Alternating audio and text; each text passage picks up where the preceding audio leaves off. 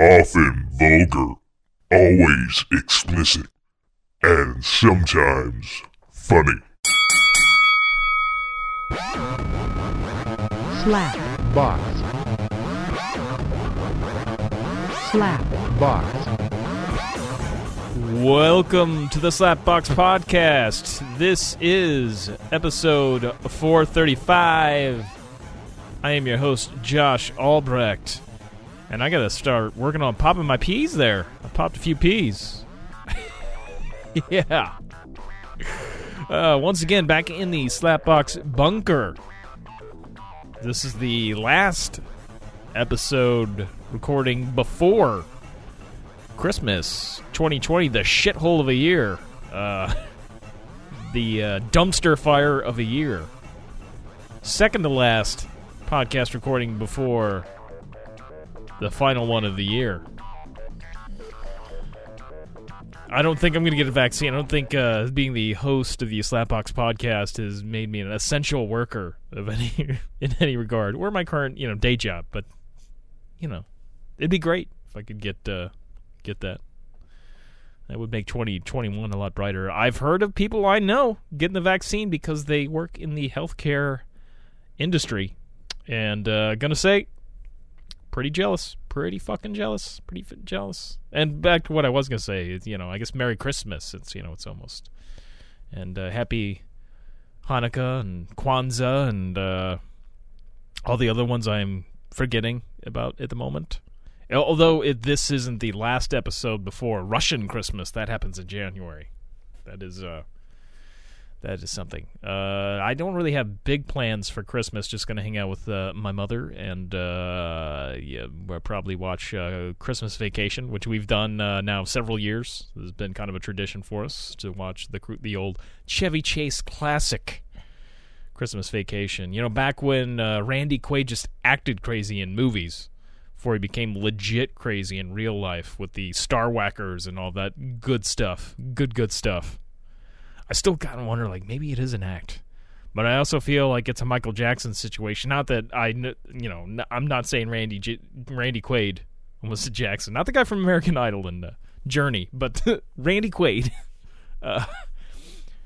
Not saying Randy Quaid's molested children. That's not it. I mean, he's fucking legit crazy. But the whole... now I've got crazy Randy Quaid stuck in my head. But I feel like, Michael Jackson used to play up to the fact that he was nuts and everything, and he would leak stories to the press, and that he slept in a hyperbaric chamber or whatever you call those things, and all kinds of weird, crazy shit, just because he liked building a mystique to or just the bizarre stories to him. And then he there was the whole child molestation thing, but then it was he fucking had Dr. Conrad Murray injected him with the anesthetics and all that. It got real crazy. It got real fucking crazy. But anyway, yeah, we're gonna watch Christmas Vacation as we do, and I think I might go for a drive because as of Monday, I talked about it last week, purchasing the Mini Cooper. I will get it Monday, so unless something happens, don't want to jinx it. But it should be on the way Monday. I mean, my loan and everything, all good. All good. I'll have 7 days to try it out. As I think it was a $450 fee for the delivery fee to get it. And the car's originated, the last owner was in California, so I'm guessing the car's probably started in California, although I could pick it up for free in Kansas City, so maybe it was just sitting in Kansas City. Not really sure how Carvana works exactly, but yeah, so that'll be exciting. Maybe before we see Christmas Vacation, I'll go for a drive. I think for around here on the old Washington, Missouri, I would probably hit up Old 100 to T, get some back roads. I mean, minis are known for the handling. They often refer to them, it's like driving a go-kart. And I like cars with really good handling, so I want to take in some windy roads. And, it's got that turbo, so, maybe I want to open it up a little bit.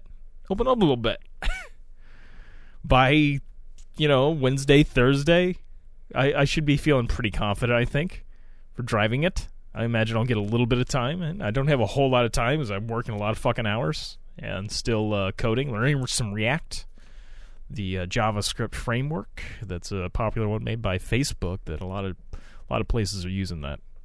But yeah, I think I'll be test driving, some roads out there. Got to make sure I know if I like it in those 7 days. Although I better be careful. If you go over 400 miles, it's yours. You can't trade it in. So I have 7 days where I can't drive over 400 miles. So I guess I'm not driving to Chicago. Although, we're 2 hours away now. This is Saturday as I'm recording this.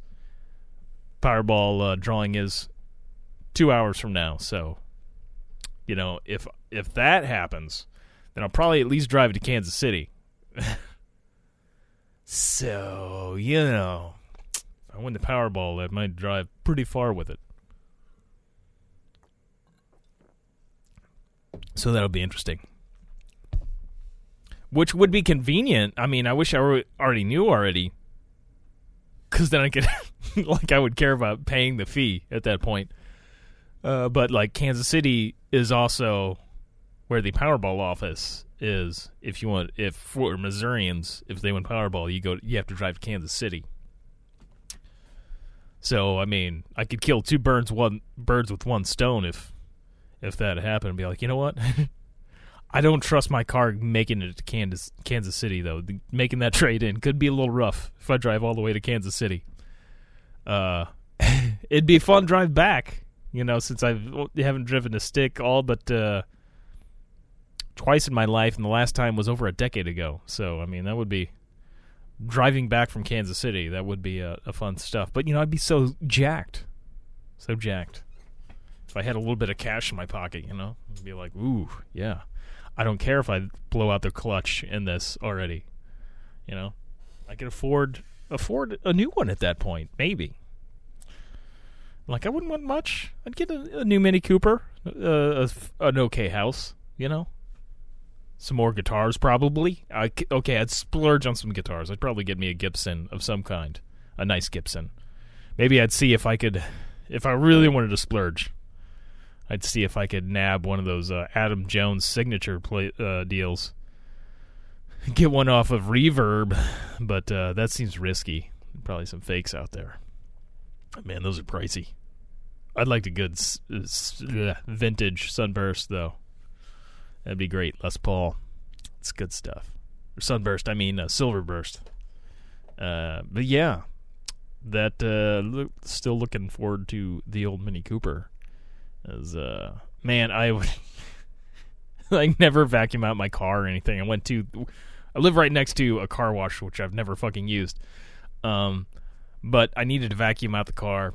I didn't want to trade the damn thing in with even filthy and everything. I wanted to clean it up a little bit, so I went over to use the vacuum over there, and they have the spray to make it smell good. And whew, yeah, I chose unwisely. Unlike, I guess, much like the Nazis did in Indiana Jones and the Last Crusade, when they chose their goblet to drink from, they chose unwisely. Unlike Indy, when he chose wisely. They were, with the scents that you could spray in the car with the vacuum deal, there was 3 different scents. There was the cherry, vanilla, and the new car smell. And I was like, can they really nail that new car smell? I doubt it. I feel like this is probably a mistake. And I didn't really, it's not like my car smelled bad. I hadn't really sweated much in it in a while. So I was like, fuck it. Let's toss some shit in here, make it smell all right. And after vacuuming it out, and yeah, I sprayed too much of it in there. And it's just like a chemical smell. It's like it doesn't smell anything like a new car. It just smells like chemicals, and I regret it. I should have went with the cherry or the vanilla. I think the vanilla should have been my go-to. That would have been. I would think that would have been a lot better. Now I'm like, I don't want to get my car, but not that I want to anyway. The transmission has been a little rough. But speaking of Mini Cooper, I've also been getting ready to get myself real jacked for it. The other night, I rented and watched. I believe I got it off the. It was either PlayStation Network or Amazon Prime. I rented it off. I think it was PlayStation Network. And rented it. I rented the reboot of The Italian Job, the classic reboot from 2003, I believe. Mark Wahlberg, Charlize Theron, Edward Norton, who looked really douchey in that with his facial hair.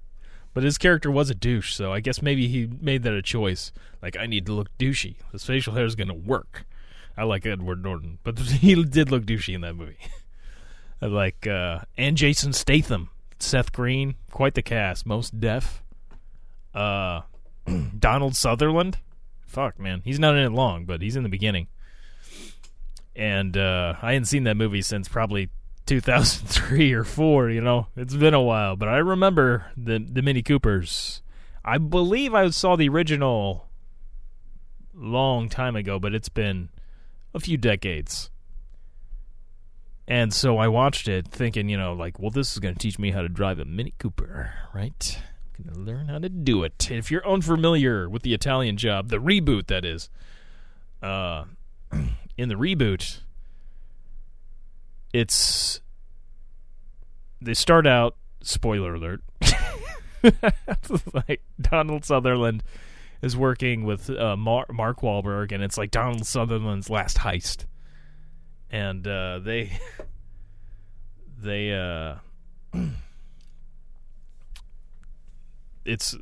in Italy, and Charlize Theron's Donald Sutherland's daughter, and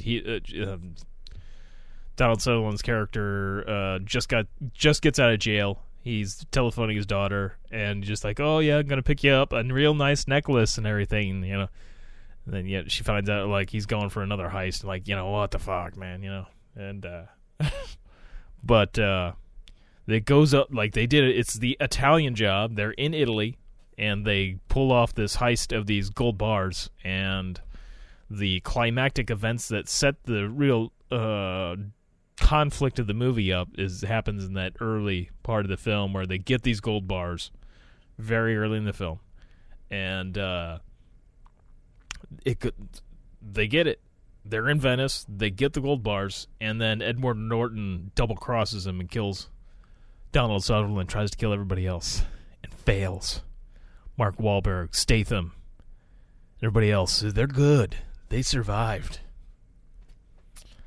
And then the rest of the movie's not in Italy, which is funny because, like, if you watch the original, the main heist of the movie is in Italy. Now in the reboot, it actually the Italian part is only at the very beginning, which I think they probably looked at it a logistical thing. It was probably a real pain in the ass to film in Italy, probably more expensive, or at least maybe it was just more of a pain in the ass because they had to get people to travel there. I don't know, but they shot most of the movie in L.A., and that's where you get to see the Mini Coopers. That's the exciting part. And I was waiting for it, like, oh, it takes a while to get to the Mini Coopers. It's not until you see Charlize Theron driving that you finally see a Mini Cooper. It's the old Mini Coopers. Old school.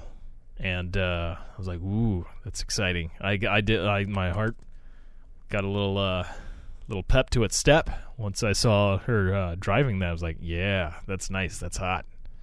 And then eventually they get the rest of the movie, the plot is like they're trying to steal the gold bars back from Edward Norton. And, of course, they use the Mini Coopers to transport the gold in, which is something they did in the original film as well.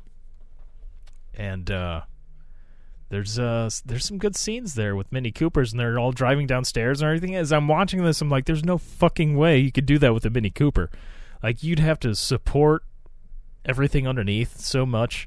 Like, if you're going to drive, they had to really do some stuff to those Mini Coopers to be able to survive going down all those steps. Because there's nothing but plastic underneath that radiator. And, I mean, shit's just, like, you drive down a set of stairs, they're low to the ground. It's gonna fuck him up. It's gonna fuck him up. And I'm watching like, fuck, I shouldn't. I should not watch this and as a guide on how to drive a Mini Cooper. This is a bad idea. Very bad idea. Although the storm drain looked kind of fun. Driving in a storm drain. But I watched all of that, and then I had to rent that. I didn't find a streaming service that was playing that one for free. But Amazon Prime, however, did have the original Michael Caine Italian Job. And Michael Caine... I can't do a very good Michael Caine other than maybe his last No. I should probably work on that if I'm going to attempt to do that. Anyway, so I was watching that one and I'm like, man, it's from 1969, so it's a totally different movie than the reboot. There's not a whole lot that's like the same about it. The Charlie character, I guess Michael Caine's character is Charlie. And I don't remember if that's... I don't think that's Donald Sutherland's character in the reboot. I think Charlie is Mark Wahlberg. But there's no father figure that dies in it, like Donald Sutherland's character. It's just Charlie's in jail. And there's this mafioso that's running the show in prison that Charlie, Michael Caine's character, goes and does this job for. Well, he decides he's going to go rob this gold through some, like, I don't know, it's a little confusing watching the original. Like, following the storyline on that's a little rough. There was a guy that had the job already set up, but that was murdered by the mafia there, and he still wanted Charlie, even after he knew that the mafia was going to kill him, this guy. And he sent a video to Charlie to say, like, you still need to do this and everything. And I don't know, it's it's an entertaining movie. But, I mean, it's definitely a 60s movie. It's Michael Caine, a very young Michael Caine. As I butcher another impression of him. But there's definitely, I think there's more footage of Mini Coopers in there, but it is the old Mini Coopers. Like, you get in the reboot... It's the first gen of the BMW-owned Mini Coopers, I believe. I think that is what that works out as. Like the newer models of the Minis, whereas, you know, when it was I believe Aston Martin, I talked about it in the last episode. I think it was Aston Martin originally owned Mini. But, drinking some hard cider. It's the Stella Artois, or however the fuck you pronounce that. The European style cider. And I don't know, it's like champagne to me. I'm okay with champagne, but it's no Angry Orchard. And fucking I cannot get Angry Orchard right now anywhere. And I really love me some Angry Orchard. It's a damn shame. But yeah, Italian Job. There's definitely one thing that they really copied in the reboot is there's a big long scene where they are driving through like a storm drain or whatever, or a sewer, whatever the fuck they're driving through, and they copy a bunch of that. It is definitely a longer scene in the original. As I feel like I think there's one of the Austin Powers where Austin Powers is driving a Mini. I could be wrong. I know he drove an Aston Martin a bunch, but I feel like he had a Mini at one point as well. Maybe that was Mini-Me. Troy Verner. Yeah. I think Troy Vern is his name. Mini-Me. Now, it was Vern Troyer. That's it, Vern Troyer. Another actor and such that passed away within the recent years. Remember what, it's been a couple of years now, but do not recall. It was,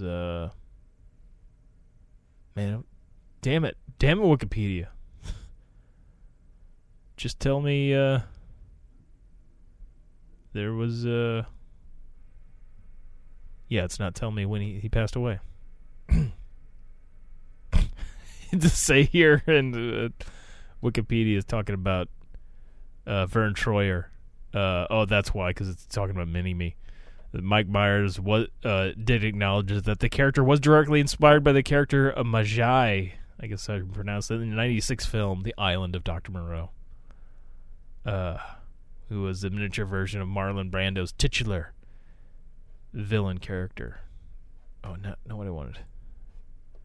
That movie's so there's that documentary. We talked about it years ago on the podcast, and I can't remember the name of the documentary.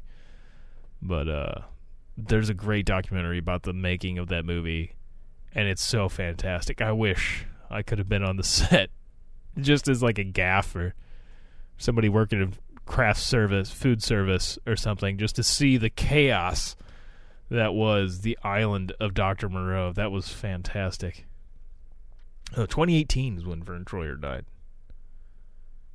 He was 49. Man, that was pretty crazy too when he was on Celebrity. What the fuck was the? God damn it! The Surreal Life. Yeah, it was the Surreal Life on VH1. That was classic shit, man. He was just drunk driving the little scooter. Vern Troyer, man. I can't remember who else was on that. It might have been when Balky, the guy that played Balky. Is that Pinchot Brent, whatever the fuck his name is, Balky. We'll just call him Balky. Perfect Strangers.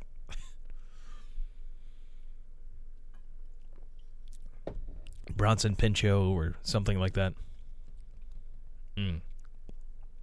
But I guess the other big news is that Mandalorian. I should probably warn you that. Hold on, let's do this upright. We'll get spoiler alert. Spoiler alert. Spoiler alert. I'm going to totally ruin The Mandalorian. Season 2, Episode 8, Chapter 8, whatever you want to consider. I watched it. I enjoyed it. I thought it was good. I thought it was great. They really mirrored the episode, not the episode. The end of the episode really mirrored the end of Rogue One, where Vader comes out and just fucking annihilates everybody. It's fantastic. Which I love that scene. I'm a fan of Rogue One. I thought it was a very well done movie. I think it was the best of the Disney's movies. And they really did a very similar thing there with the one and only Luke Skywalker at the end, which was pretty sweet to see. Just see, as soon as, when his X-Wing flew up, and there's one X-Wing, we're saved, when they have all the Dark Trooper robots that are just fucking menacing as shit. Just ready to kill the Mando, Baby Yoda, and the two other Mandalorians, Bo-Katan, and I don't know the other one's name, as well as Cara Dune. And there's quite a few of those Dark Troopers around. One solo X-Wing flying up, and I'm just like, here comes Luke Skywalker to save the day. We know what Jedi Grogu was calling to. And I was kind of hoping for some Mace Windu. I'm excited to see that. I want to see Mace Windu all fucked up, and I love me some Samuel L. Jackson, so the purple lightsaber and all. I want to see Mace Windu go, tap into that fucking dark side after he got all fucked up by the Emperor and shit. I think that'll be good. Just, Samuel L. Jackson going real fucking dark with it. Love the idea of that. But, I did enjoy, and I know a lot of people get butt sore over the whole CGIing of the de-aging, as it were, with the... Because they did Mark Hamill. They didn't actually hire Sebastian Stan like the rumors were, to have a Luke Skywalker series, which he does look a bit like Mark Hamill. And he does already work for Disney. So they did not do that. They brought in I don't know the name of the actor, but they had an actor do the fight scenes and then just put Mark Hamill's face on him and had Mark's voice. He did voice the old fucking Luke motherfucking Skywalker. Still my greatest shirt that I have is the one I got from Skellig Michael, and it's Luke Skywalker with the BB-8 and a pint of Guinness. He's holding the pint of Guinness with his fucking mechanical hand. It's pretty fantastic. But unfortunately, the collar got stretched out on me, like in the washing machine. But it was exciting to see Luke just tearing it up, and he was very reminiscent of Vader in Rogue One. He even did pretty much like the choking thing, but he like just crushes the Dark Trooper. And it did just like, this is the badass Luke Skywalker we were wanting to see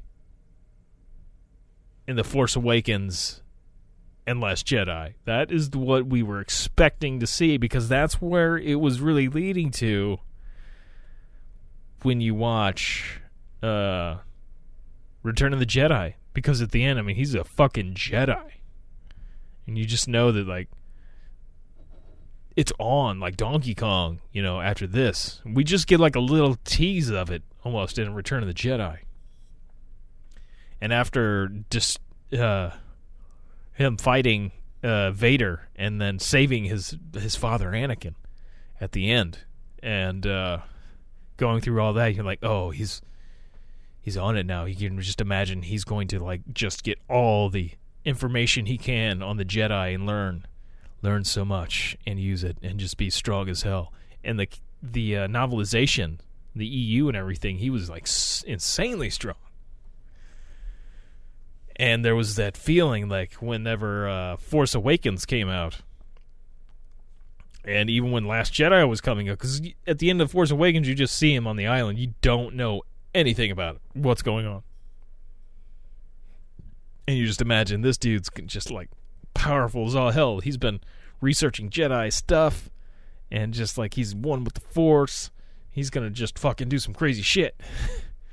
And then Rian Johnson shit all over that. He shit all over that. He's like, oh, I'm just gonna force project myself and do a fight where I'm not really there. And I'm going to do a big cop-out. And he's just going to die. And become a Force ghost. As we don't really get to see him do anything. But that, Mando, we got to see him do some shit. Got to see him do some shit. So I'm thinking there's probably not going to be a live-action Skywalker series. Since they de-aged Mark to be in there. And that's going to be really expensive to do that for a full series. Maybe they could have him in a few more episodes of The Mando, but I wouldn't expect to have like him throughout the whole episode. Man, it was a really good episode overall, though. I think that might be the best episode to date. I mean, I love me some Giancarlo Esposito as him as Moff Gideon, and with the Darksaber and that whole thing, and with the Bo-Katan now, it's gonna have to fight Mando. She's gonna have to fight Din Djarin to see who can rule Mandalore. So one would assume she's gonna actually fight him. That's what it seems to be like leaning towards. Although we're allies, it would appear they're going to fight. And the Dark Troopers, that was a good touch. I played Star Wars, was it Dark Forces, the video game, many, many eons ago, whenever the original one came out. I don't really remember them. I know they're in the game, but I don't really remember them so well. I played it a few times, I think. And I believe they're also in Battlefront 2, but I never played all of Battlefront 2 either. So I don't think I saw the Dark Troopers in there.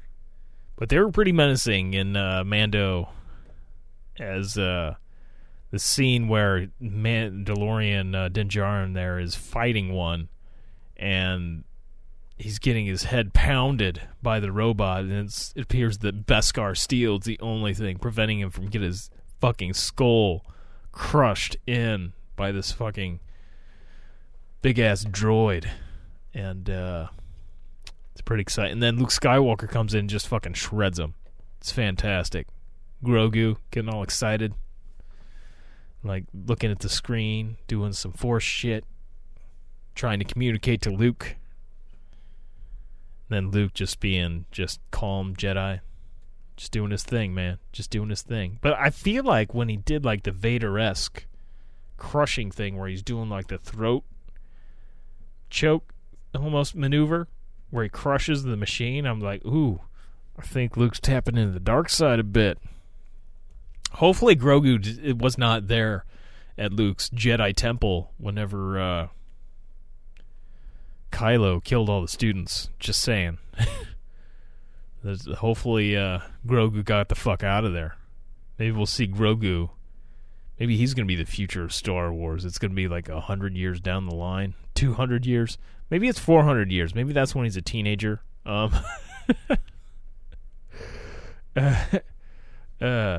I don't know. But they can see it. He's good. He knows. He knows the ways now. Din Djarin's going to be way dead. See, that's the sad thing, you know. He's going to obviously outlive his daddy, Din Djarin. So, you know, hopefully, I don't know what to expect with Season 3. I mean, it does look like, because you watch the end, the very end, after the credits, you get some Boba Fett action, where they go to Jabba's palace, and Bib Fortuna has taken over in Jabba's place. And good old Boba and the female bounty hunter that's with him, I forgot her name off the top of my head.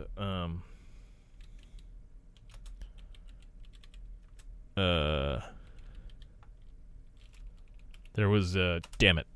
I'm trying to look at what was. I'll find her name. Fuck. But yeah, they go to Boba Fett goes to Jabba's palace and kills Bib Fortuna, and apparently takes over for the Hutt crime syndicate.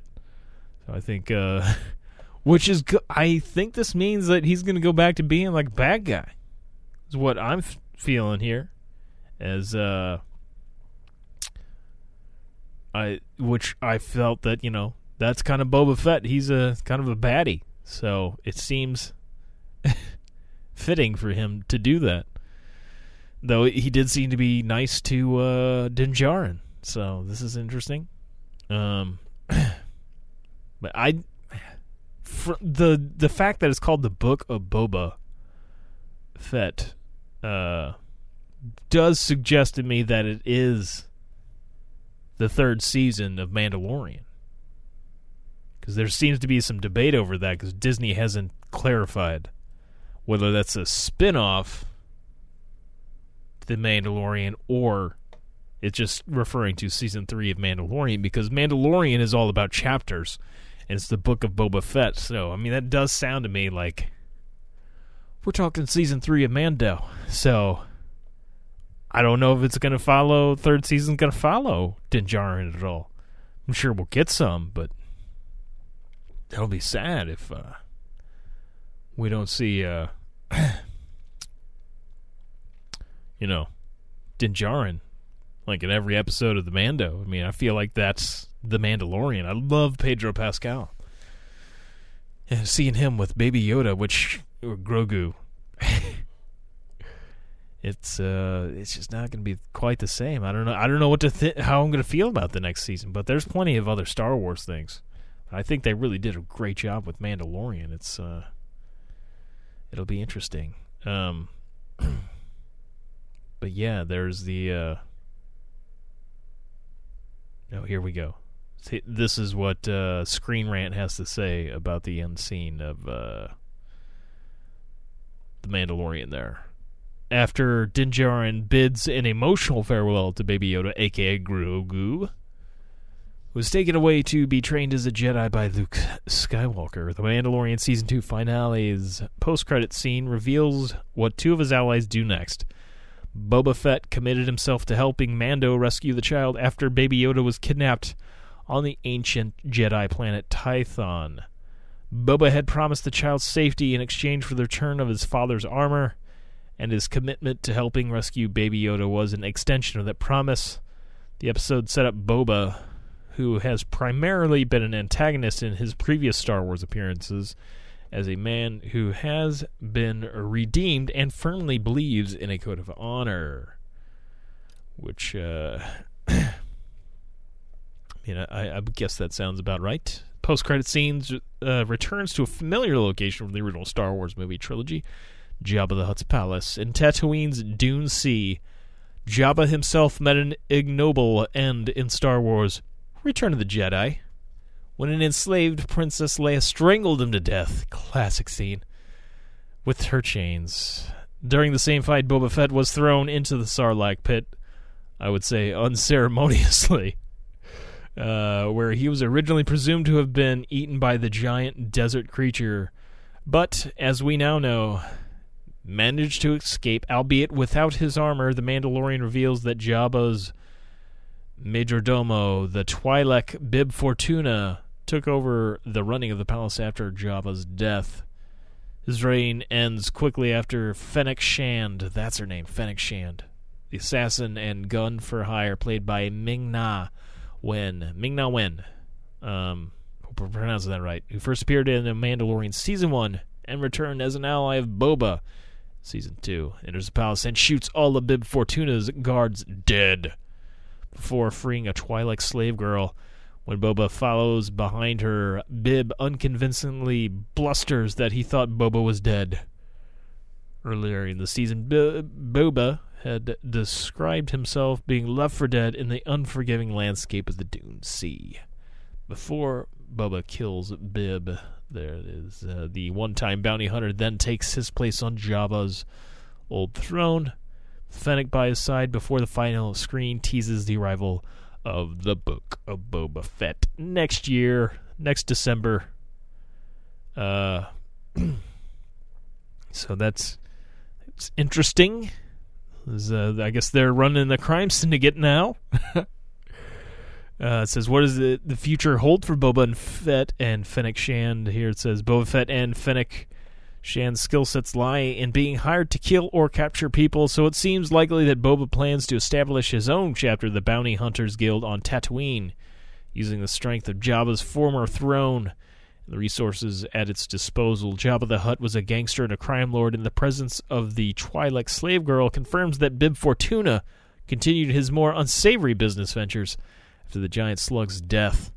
While Boba and Fennec are presumably out to help themselves rather than wayward Jedi babies now, it can be expected they'll clean up Jabba's old operation based on Fennec's freeing of the slave. Beyond establishing their own operation, however, Boba and Fennec may also look to eradicate the remnants of the Empire. When Boba saw Moff Gideon's light cruiser and realized that the Empire was back, he seemed deeply disturbed, even though at one point he was working alongside the Empire. Boba has close ties to the former galactic government as it seized power thanks to an army of clones of his father. Boba himself is actually another clone of Jango Fett. Rather than being his biological son, though, he was raised by Jango and inherited his armor. Jango was killed by Jedi Master Mace motherfucking Windu, the bad motherfucker himself. But nonetheless, he died in the service of the Empire, and Boba came close to doing the same. After his years of wandering Tatooine's Dune Sea, Boba may have come to realize the evils of the Empire and to dread its return, which I guess must be the case since, I mean, he was working pretty closely with Darth Vader there, and it would appear you get kind of the impression in the original trilogy that he did disintegrate some of the Skywalkers. They're like Uncle Lars. You know, they do kind of give you that impression. So that's that. You know, he wasn't a great guy. It would appear in the original trilogy. Getting sucked up by the Sarlacc pit maybe changed him. So that's interesting. I do love Tamira Morrison's voice. It is good to hear the old clone voice. It's fantastic. Bo-Katan's ship still looks to me like Darth Maul's ship. Like I wonder if it was previously Darth Maul's ship. Just saying. Just wondering. Now I know Darth Maul's not going to survive yet again and come back. Because he was killed in Rebels. But, he was killed in Phantom Menace. Came back in the Clone Wars. But I do love Darth Maul. He was the best thing to come out of the prequels. That was fantastic. The greatest lightsaber scene. And, I myself shit all over Phantom Menace at times. But that is the greatest lightsaber duel, is right there in Phantom Menace. The Duel of the Fates, where you get Qui-Gon, Obi-Wan, and Darth Maul going at it. And I was really excited. I know it didn't do well. That it didn't it tanked for a Star Wars movie at the theater. But I thought there was still a hope we'd see more. But the Han Solo movie, or Han Solo, say it like Lando does. The Han Solo movie, at the end, you get to see fucking Darth Maul with Ray Park painted up as Darth Maul again. It was like, yes, let's see some live action Maul that shit up. And no, it did not happen. And it had Emilia Clarke in it. I like me some Emilia Clarke, so I was excited to see that. And no, it's sad. So yeah, that that didn't happen. I'm still thinking about it. Getting all choked up because I didn't get more Maul.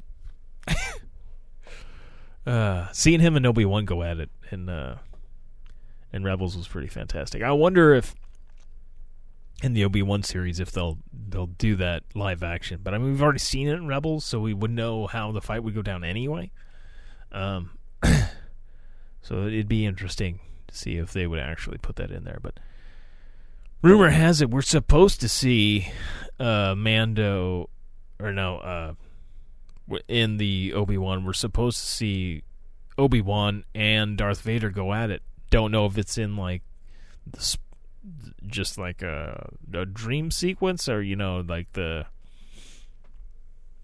if it's actual like physical combat. Like I don't know if it would be like a sort of situation where Empire Strikes Back, where Luke goes down, he's in Dagobah, goes down and fights Vader like that.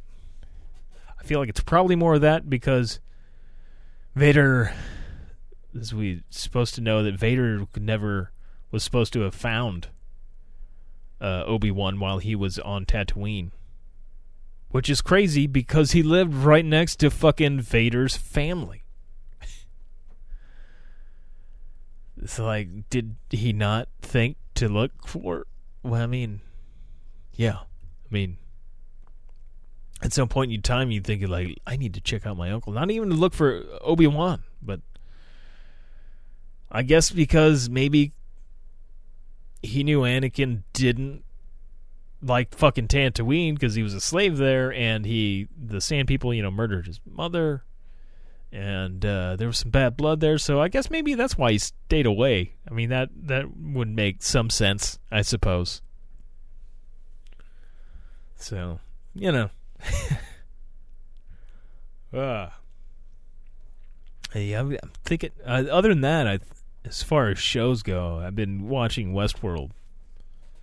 Like, I got into it like the first season. I'm like getting close to the end of the second season, but I'm like, all right, I'm kind of done with it already.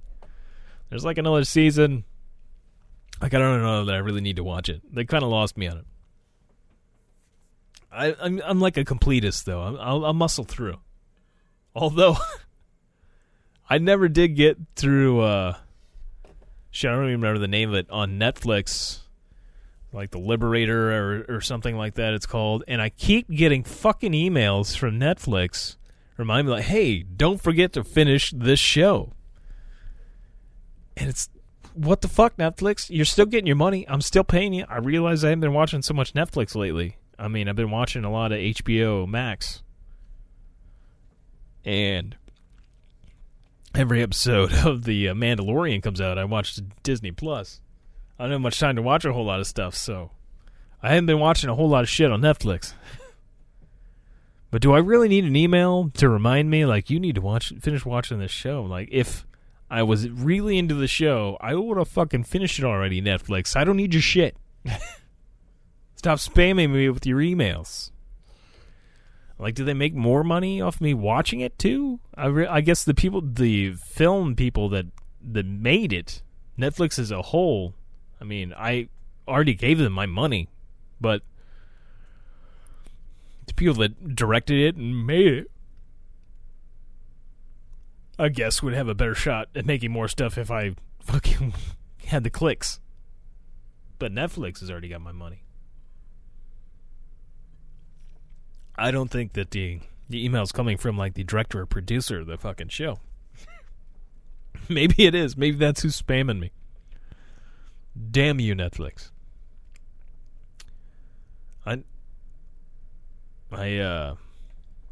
Next thing, I'm not really sure what else coming out new on Netflix.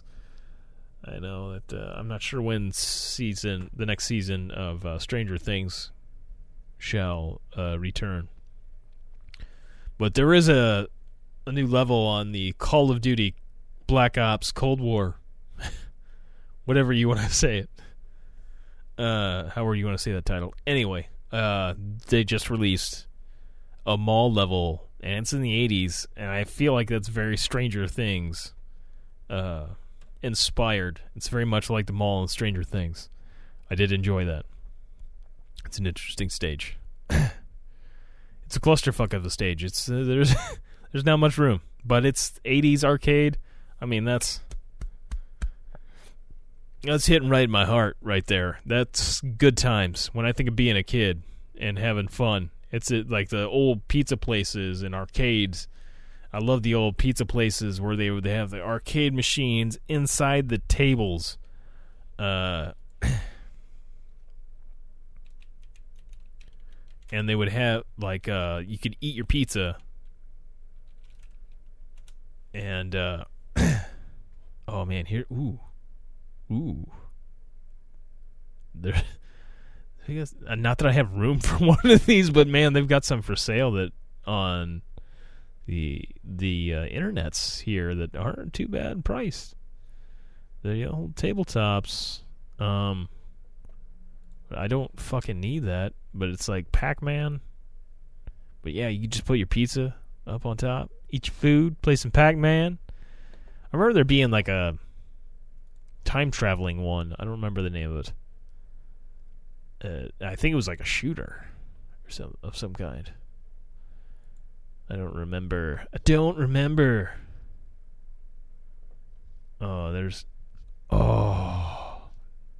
Nice. There's a Street Fighter. Man, this one's got... Oh, fuck off. Newegg. It's got Street Fighter 2, Street Fighter 2 Champion Edition. Man, how many... There was just an insane amount of Street Fighter 2s.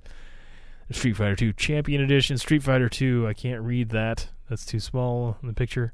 There's the Super Street Fighter 2. The New Challengers. Super Street Fighter 2 Turbo. I think I remember that one.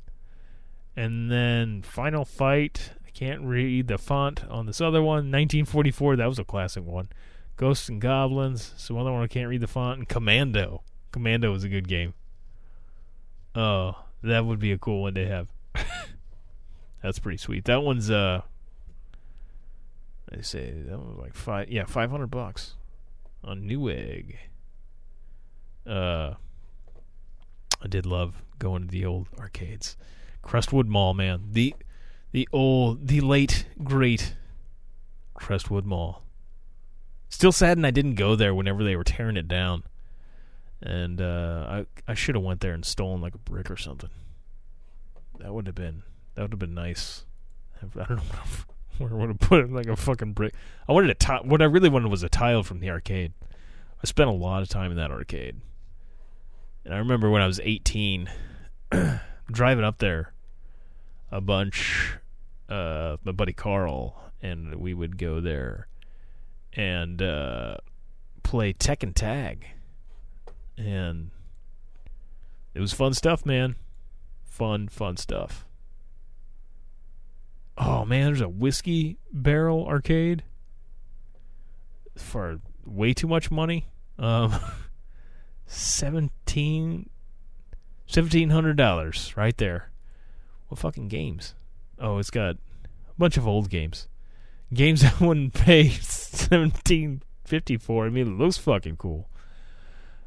It's got a bunch of old games. You're talking Frogger, Gyrus, Donkey Kong Jr., Galaga, Dig Dug 2, Miss Pac-Man. So, I mean, it's got quite a few games. It looks like a Donkey Kong, something like a prop in a Donkey Kong game. It is a Whiskey Barrel turned into an arcade game. I mean, shit, if I were to make, decent money programming or something, hopefully, at some point, I do, then, maybe I would buy it. I hope I would spend that. I better win Powerball if I start buying stuff like that for myself. I'd better win Powerball before I start spending that kind of money on decorative things. Though it would be cool. Ugh. Now I'm thinking like, shit, if I were to ever win Powerball, like, I'd have to go old school arcade. There's an episode of Black Mirror. There was they went to the arcade. I don't remember which one. There was the one they were like stuck. I'm not trying to think.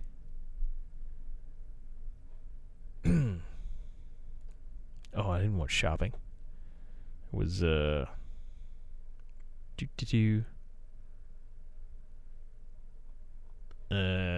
that episode. There we go. Episode. San Junipero. There we go. That was a good episode. I'm trying to remember what the deal was of that one. That one was. I love Black Mirror. I wonder when that one's coming back. They'll do another season of that. That show is fantastic. It says, when Yorkie and Kelly visit San Junipero, a fun-loving beach town full of surf, sun, and sex, their lives are changed. Give me a better synopsis than that. But yeah, they go to an arcade in there. Let's see what the reviews say.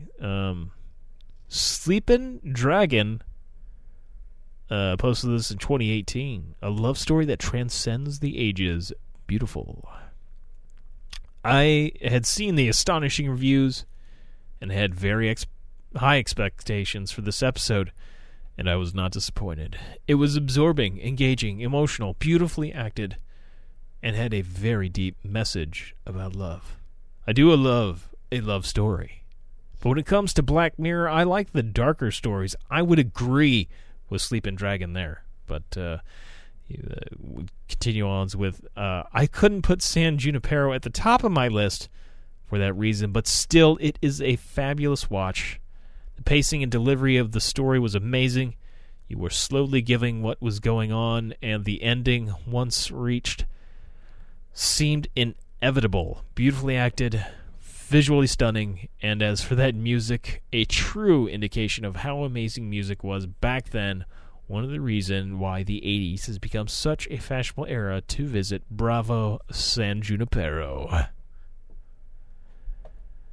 Now I gotta look up. Damn it.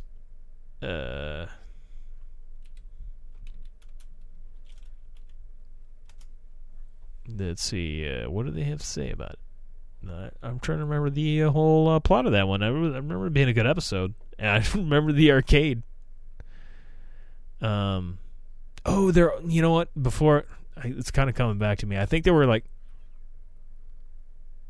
both old, and somehow taking a drug or something to be able to like go back into like the 80s or something. Okay, I got the Wikipedia pulled up here. San Junipero is the 4th episode in the 3rd series of the British science fiction anthology television series Black Mirror, written by showrunner Charlie Brooker and directed by Owen Harris. It premiered on Netflix October 21st, 2016. The episode is set in a beach resort town named San Junipero, where the introverted Yorkie meets the more outgoing Kelly. Town is part of a simulated reality the elderly can inhabit even after death. San Junipero was the first episode written for Series 3 of Black Mirror. Initial drafts were based on nostalgia therapy and designed as a 1980s period piece featuring a heterosexual couple and an unhappy ending. Filming took place in London and Cape Town across a few weeks. Soundtrack interweaves 1980s songs with the original score by Clint Mansell. It was a good... Oh, here's the plot. In 1987, a shy young woman, Yorkie, visits the nightclub Tucker's in San Junipero. Kelly, a vivacious party girl, rebuffs the advances of Wes to talk to Yorkie. Kelly and Yorkie dance, but Yorkie becomes uncomfortable and leaves the club. Kelly files and sexually propositions Yorkie, who declines, saying she is engaged. The following week, Yorkie returns to the bar and observes Kelly flirting with another man. Yorkie and Kelly reunite in the bathroom and end up having sex at Kelly's beach house. Yorkie confesses that it was her first time having sex, and Kelly reveals that she was once married. Yeah. But let's get to...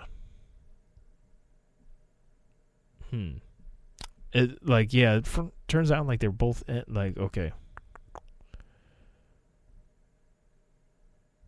Oh, that's what it is. Okay, it is the simulation, but like when you die, you can choose to be like uploaded to the simulation, because it says here, okay. During Kelly's next visit to San Junipero, like referring to the end here, Yorkie asks her to stay full time. Kelly says she plans to die without being uploaded to the simulation. Her husband chose the same fate because their daughter died before San Junipero existed. Yorkie and Kelly argue, and Kelly leaves in her car, which she intentionally crashes. Yorkie catches up to her just as Kelly disappears, her visiting time over for the week. Time passes, and Kelly decides she is ready to enter San Junipero permanently. She is euthanized and buried alongside her family, and she happily reunites with Yorkie and San Junipero. So it has a happy ending. They get to reunite in the end. Man, I love me some Black Mirror. That is good sci-fi stuff right there. That is like, just... There's some stuff like I like it when shows make me feel uncomfortable. There's episodes that made me feel uncomfortable, like when they could watch people's memories and shit and see like the horrible shit people do. Like, I like the episode too where they're playing the video game and the two male friends are playing the fighting game, and they can do whatever in the fighting game. They end up just like one's this really playing as a really hot girl, and where the other one's like playing as this, Asian like street fighter, and they just start fucking, and they really enjoy it. Like they both are like, "Oh, I gotta fuck," but the one's married, and he's freaking out because he's like, "I'm cheating on my wife with my best friend in a video game world. We're fucking each other." Oh, it's so great. And then they go and fucking meet up and try to fuck, and then it's like, no, it's not actually working in real life. Like, it's just in the game. I like fucking you in the game. But yet, his buddy tried fucking like everybody else in the other people playing the game, and it just wasn't the same. But fucking his best friend in the game, like, man, that's some real trippy shit to fuck with your head. Like, I feel like that could be possible. I feel like that could be possible, and that kind of like, I'm glad virtual reality is not that good yet. I don't want to end up fucking my friend and be like, ooh, do I really? Because I don't really want to fuck any of my friends. But like thinking about that, and then but like in the game, like, I don't know, we fucking in the game felt good. I don't know. That would be one crazy mind fuck. And yeah. It's a great episode, though. It's a great fucking episode. Not my favorite, though. My favorite still is, it is like a love episode, but there's like, Hang the DJ, where it turns out they're also part of a simulation. Whereas the simulation, it turns out it's a simulation inside a dating app, where to see if they will match. And that one is fantastic. But, like, they follow that one. I remember the plot of this one, because I've watched it several times. I'm a big fan of this episode. And, like, they, damn it, I'm going to have to... I don't know any of the actors from Hang the DJ. But it starts out, you don't know they're in a simulation. You find that out at the very end. And they have, like a widget thing, or like almost like a pager. And, it's rated 8.8 out of 10 on IMDb. And I feel like it should be 10 out of 10. It's a great fucking episode. Great fucking episode. But that one is fucking great. It starts out, they got the little pager type deal, and it tells them, like, who you're meeting your date. It's almost like an Alexa, basically, that you bring around with you. And it talks to you and shit, and it tells you, you're going to meet so-and-so, and you can choose whether or not to look at how long the relationship's going to last. It's predetermined who you are going to go on a date with, and that you're going to be in a relationship with this person. You might just be on, like, a date with this person, or you might be in a 4-year fucking relationship with this person. And it, like, works, it does all this stuff, and then it finds out, like, you're matched by, like, all these relationships.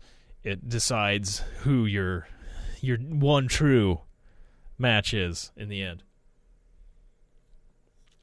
But it's, you know, starting out, it's confusing. It seems like, okay, it's like they're forced to do this. And then the two that meet up in the first date, they like really like each other, but it's only for like a night. They're like, oh, and like shit, you know, it was only a night, but they definitely had, you know, feelings for each other. But then like the guy in it gets stuck in like I think it's 3-year relationship with this girl, and neither one of them like each other. They just absolutely fucking hate each other. It's beautiful. It's so good, so good. So good.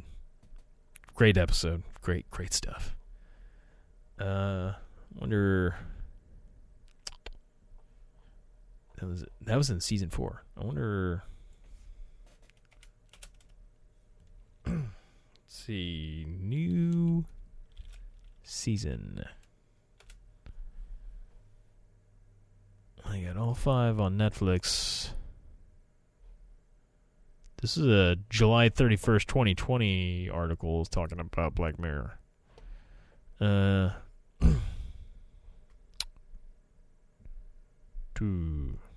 Yeah, that sucks. Okay, according to this article, maybe they've had stuff more recently. But it says, those looking forward to season 6, this is what's on Netflix.com. Those looking for season 6 will be disappointed as the future of the show is currently still up in the air, as we'll get into. It's not canceled, but the future is murky to say the least. Of course, the 5th season was a short one, too. It's not yet renewed as of July. Maybe that will change. I love that fucking show, though, man. Oh, okay. It says the future of the series is currently on ice due to disputes and the fact Annabelle Jones and Charlie Brooker have departed Endemol Shine Group to start their own new company. With Netflix's financial backing, the pair are included in our big list of creators that have output deals with Netflix. January 2020, it was revealed that Charlie Brooker and Annabelle Jones have departed from Endemol Shine Group, who is the production house behind the show. Deadline notes that at the time they're talking to Netflix about an overall output deal. As of July, Netflix struck a landmark deal with Brooker and Jones, taking a controlling stake in the new company called Broken Bones. It announced that several new projects are on the way, but as it pertains to Black Mirror, the license still remains at the old company and could remain there if Endemol and Netflix fail to come to an agreement. So fuck, come on, Netflix. Throw that big wad of cash down. And they also had the interactive one. So maybe there's another chance that could happen. I want some more Black Mirror. Give me some more. I need it. Give me some Black Mirror. I love the really dark episodes. Like that one reviewer was saying, there is that dark episode 2 with the robot dog thing that had a very feel to. There was a lot of 80s movies that had a similar feel to it. Like names don't really come to my mind. There's actually the guy that directed Island of Dr. Moreau. He had a great film that featured a cyborg that was going after people that had kind of the same feel. I don't know the name of that Black Mirror episode, but damn it, now I need to know the director.